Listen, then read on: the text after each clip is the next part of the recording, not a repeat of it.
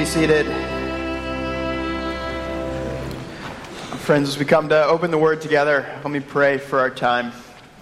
Father in heaven, we do ask at this hour, in these moments, you would come and meet us to transform and conform and renew and lead us on your way. Father, we want to walk in the good paths that you've laid out for us. Would you use this time to open our hearts to your invitation, to your call, to your leading, for us to walk the path that you've laid out for us and find our lives there. And we pray this in Jesus' name. Amen. This morning we're going to look together at Psalm chapter 16. So if you want to go ahead and turn there in your pew Bible, it's on page 453. When James asked me to preach this morning, he told me that I could literally preach on anything that I wanted to, which I think may have just been him saying that he was really happy to have a week where he didn't have to come up with a sermon. But as the Lord has worked and prompted me over these past few weeks, this is where he led me. And particularly one morning, I woke up, and it's one of those mornings where the wires in my brain just didn't seem like they wanted to fire right, and was distracted, was thinking about the upcoming holidays, things that we needed to do, getting ready for my family to come in town and be here with us, thinking about work that needed to get done before the holidays hit, thinking about upcoming priorities for January, and was just really unable to focus on any one thing in the midst of all of that. And that particular morning in the reading plan I was on, the Lord led me to this psalm and really confronted me with its beautiful and joyful simplicity. And so as we read together, would you look for that? Look for that one singleness of mind that the Lord is calling us to. In Psalm 16, David says, "Preserve me, O God, for in you I take refuge. I say to the Lord, you are my Lord. I have no good apart from you. As for the saints in the land, they are the excellent ones, in whom is all my delight. The sorrows of those who run after another God shall multiply. Their drink offerings of blood I will not pour out, or take their names on my lips. The Lord is my chosen portion and my cup. You hold my lot. The lines have fallen for me in pleasant places. Indeed, I have a beautiful inheritance. I bless the Lord who gives me counsel. In the night also my heart instructs me. I have set the Lord always before me. Because he's at my right hand, I shall not be shaken. Therefore my heart is glad, and my whole being rejoices. My flesh also dwells secure. For you will not abandon my soul to Sheol, or let your Holy One see corruption. You make known to me the path of life. In your presence there's fullness of joy. At your right hand are pleasures forevermore." This is the word of the Lord. Amen. And as I thought about the simplicity of relationship with God, I thought about the holidays as a time, I think, of intended simplicity, where really what we set out to do is to enjoy those people around us, to be able to sit and talk and share. And yet, so often, they end up as times that are full of distraction. Came across a study this week that said that the vast majority of Americans would say that the thing that makes them the happiest about the holidays is their uninterrupted time with family and with friends. Makes sense.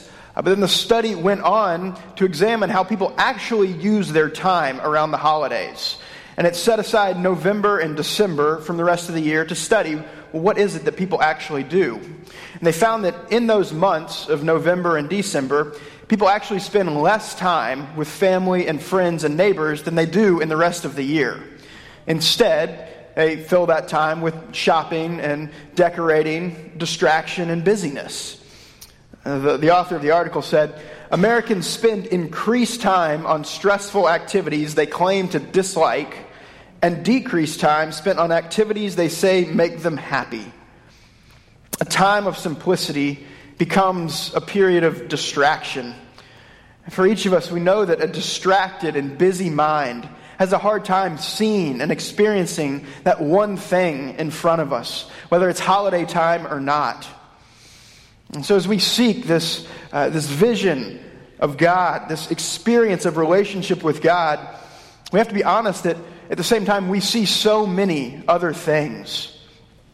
One author remarked, and this was 20 years ago, that in our culture, the demands being placed upon us could be summed up as, look at this picture, read this headline, listen to this argument, and feel guilty about not doing enough of any of it. Our minds and lives are pulled right and left.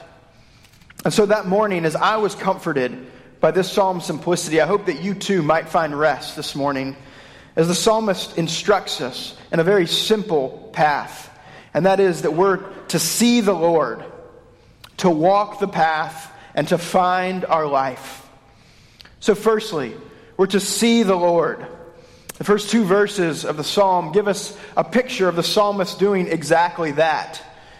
In his opening address to God, he's face to face as he exclaims who God is and as he makes request of him. And this address clues us in that this is a psalm of confidence. This type of psalm is somewhere between a psalm of lament, in which we find ourselves in the pit, unsure of whether things are going to turn out all right, and a psalm of thanksgiving, in which we've experienced God's goodness and deliverance. Somewhere in the middle, the psalmist finds himself praying this psalm of confidence.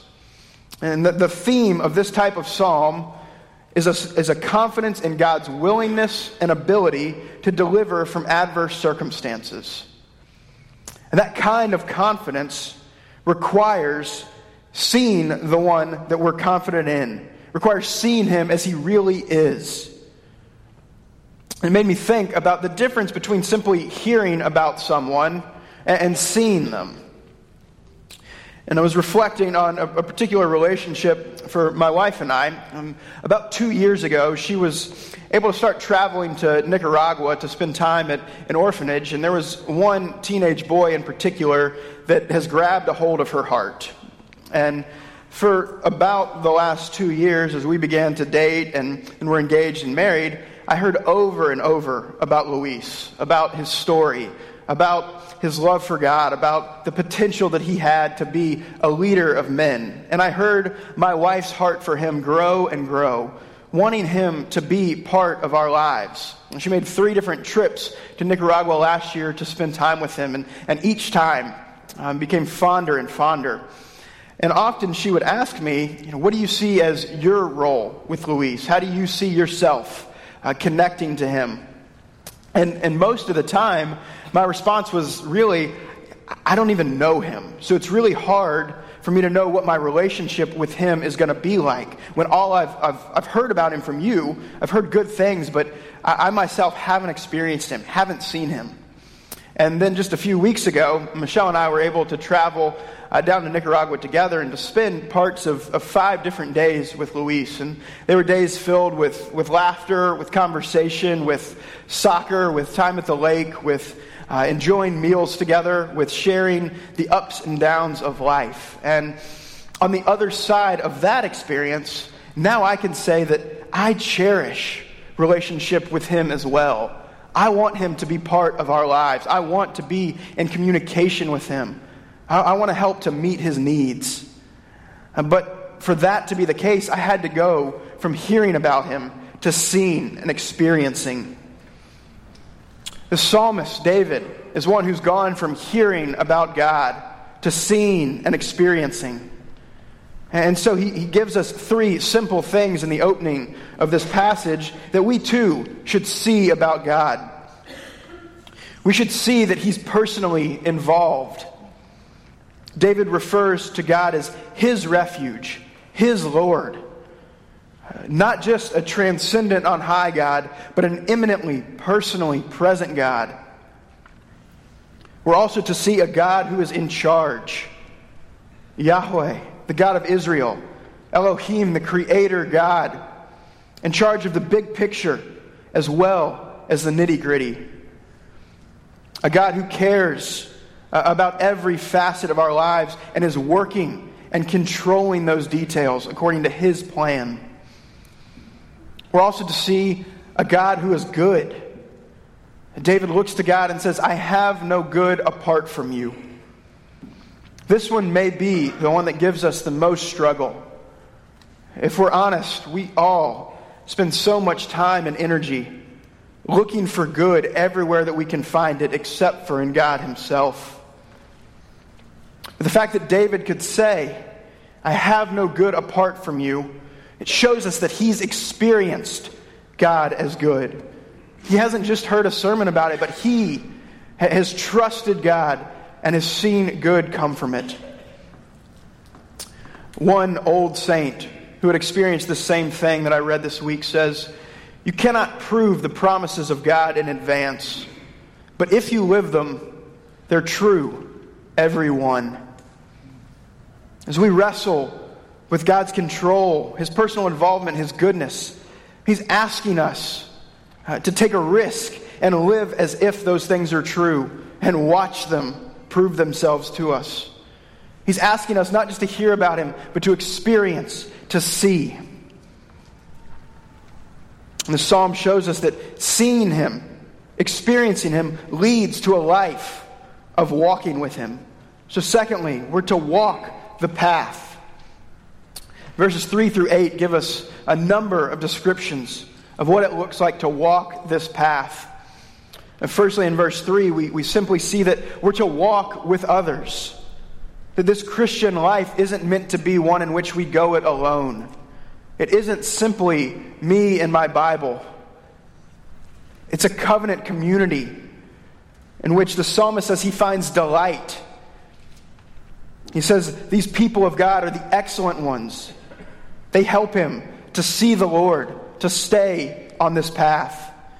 For us, if we're to walk in the way that God intends, we must walk with others. This path also means walking with God, and that's what gets the bulk of the attention in the following verses. Walking with God first means that we're not to run after other gods. We get a firm warning here that there's a temptation.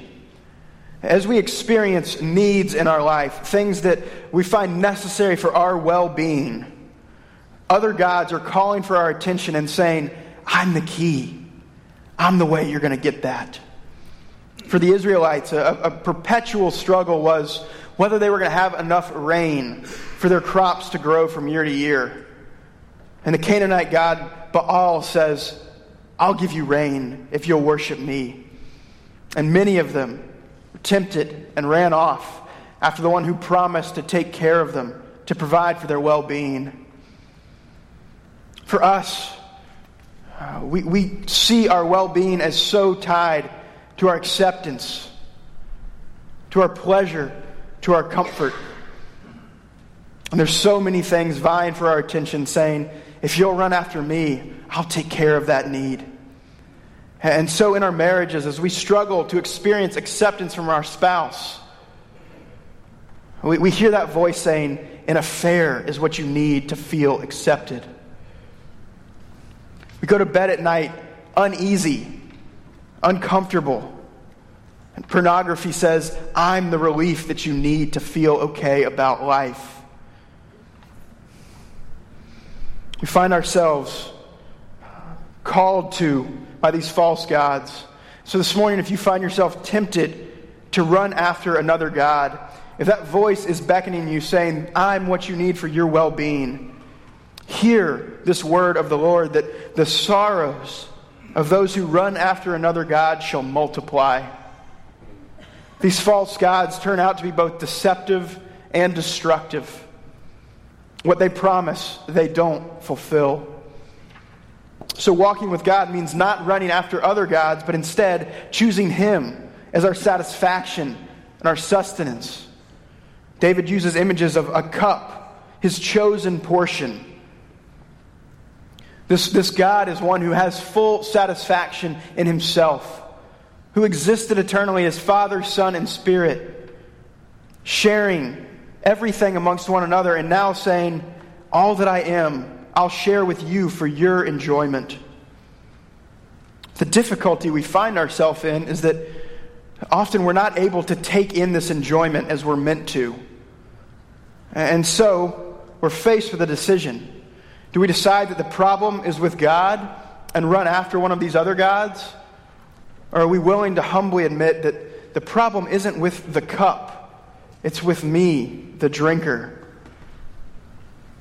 We face the difficulty of not experiencing God as our satisfaction until we fully embraced Him, and yet we're hesitant to embrace Him because we don't yet experience Him as our full satisfaction. Well, walking the path means being willing to admit that He's not the problem. We are. Walking the path means receiving His provision in our lives. The image here is of lines being drawn, of designating the places in our lives. And this reminds us of when the Israelites first entered the Promised Land.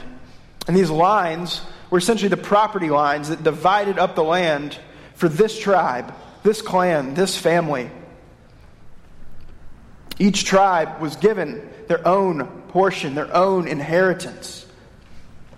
But the way verse 6 is worded, it reminds us of Numbers 18, verse 20, in which the Levites are told, it's going to be a little bit different for you.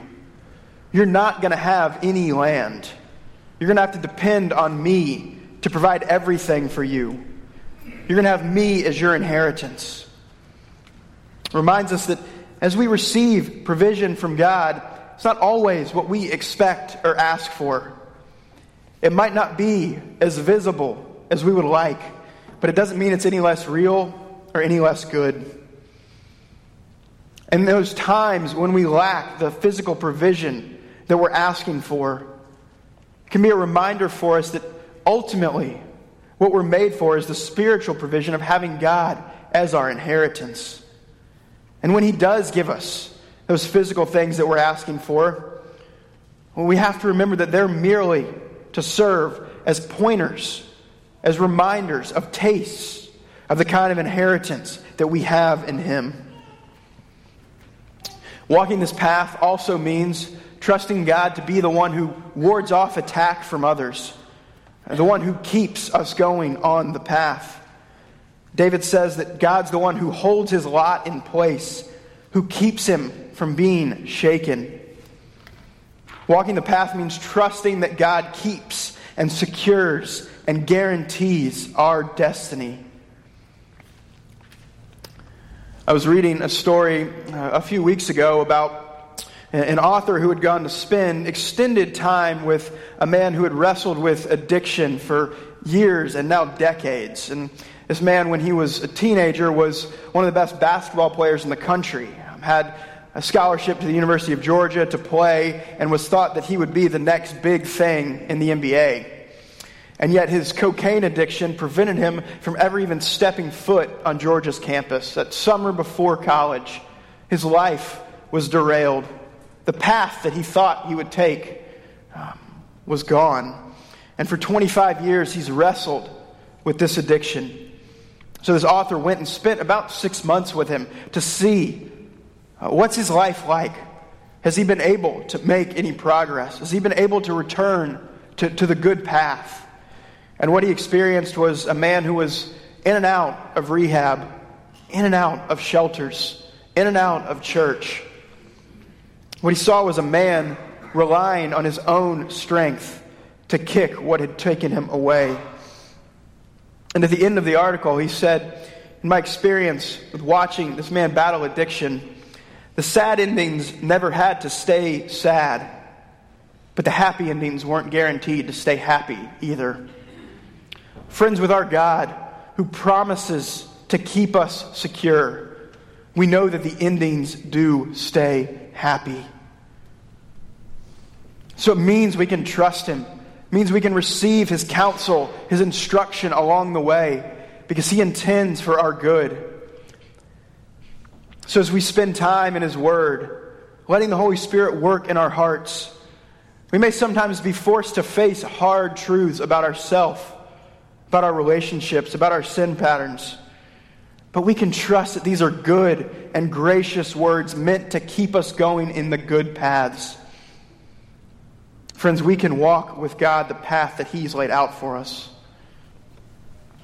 But what about the difficulties that come along the way?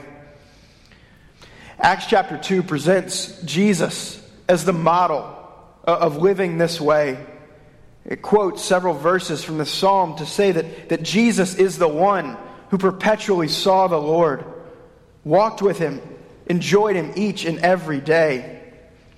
And yet we know that this Jesus was a man of sorrows, confronted with difficulty, and certainly none more so than dying on the cross, entering the grave, seeming to be abandoned. All seemed lost. Friends, I want you to think of this psalm as a grave song for Jesus. Think of him in that grave singing, "My heart is glad, my being rejoices, for you will not abandon my soul to Sheol, or let your Holy One see corruption." Staring him in the face is corruption. And yet Jesus praised this song in the midst of his greatest difficulty. So we too, even if we've lived the path, will be faced with those times when it seems as if all is lost. Maybe the holidays are a reminder that all seems lost in your families, with your kids, with your siblings. Maybe all seems lost at work right now. Maybe all seems lost in your spiritual life, and you have been going down one of those other paths for so long that you don't know the way back. Friends, Christ prayed such a psalm of confidence as this for us, and was ultimately rewarded, rescued in his resurrection.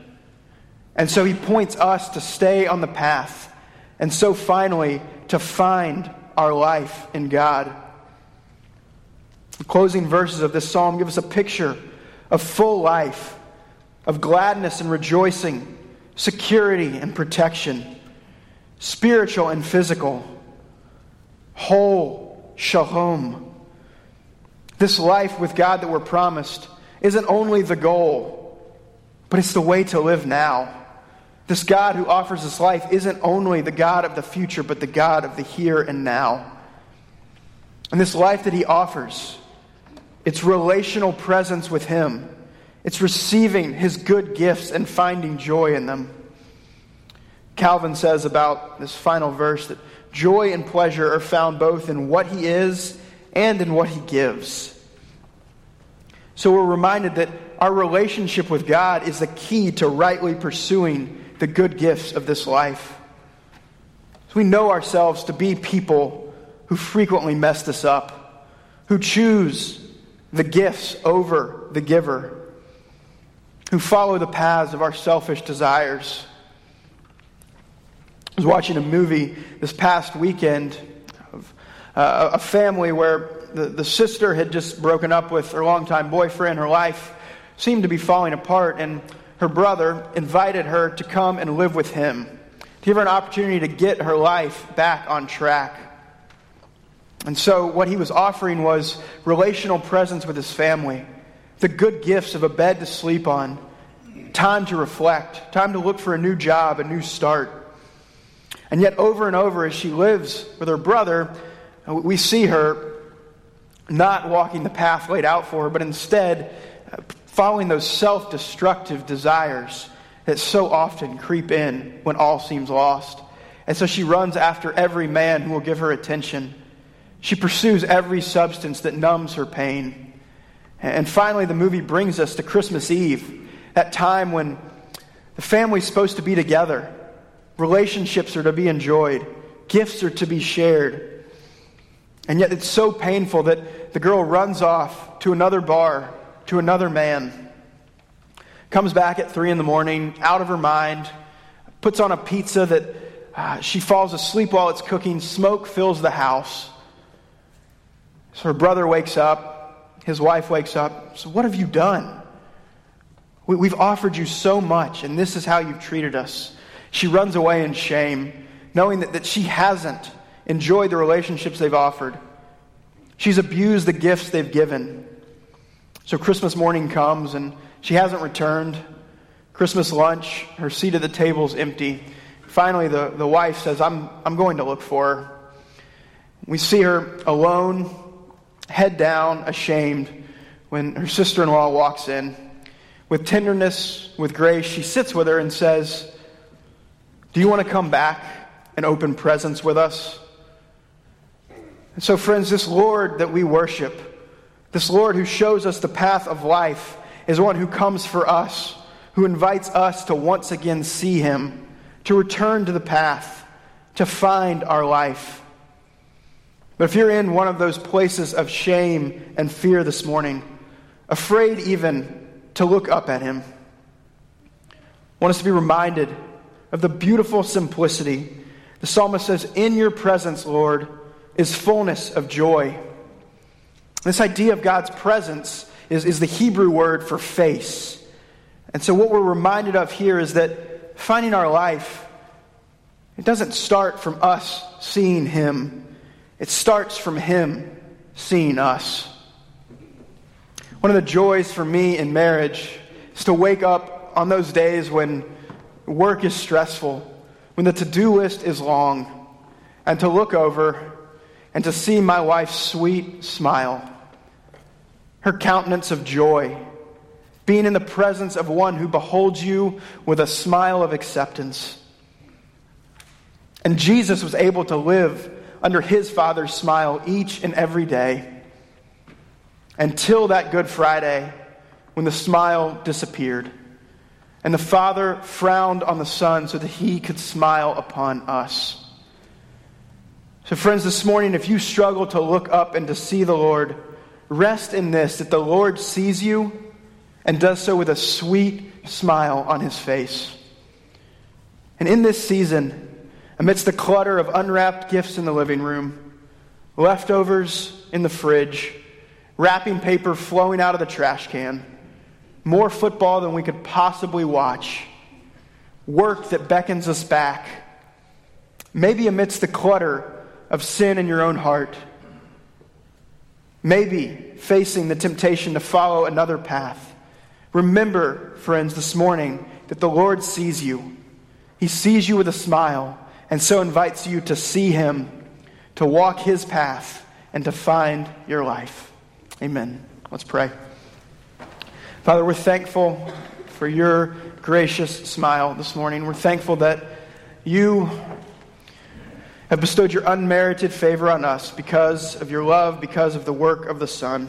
We ask this morning that we might look up and see you. We might walk the path of trust with you. We might find our very life of joy in you.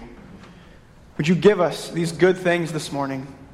Help us to know you deeply, to love one another well, to cherish this season as one of beautiful simplicity of knowing your smiling gaze upon us. We pray this in Jesus' name. Amen.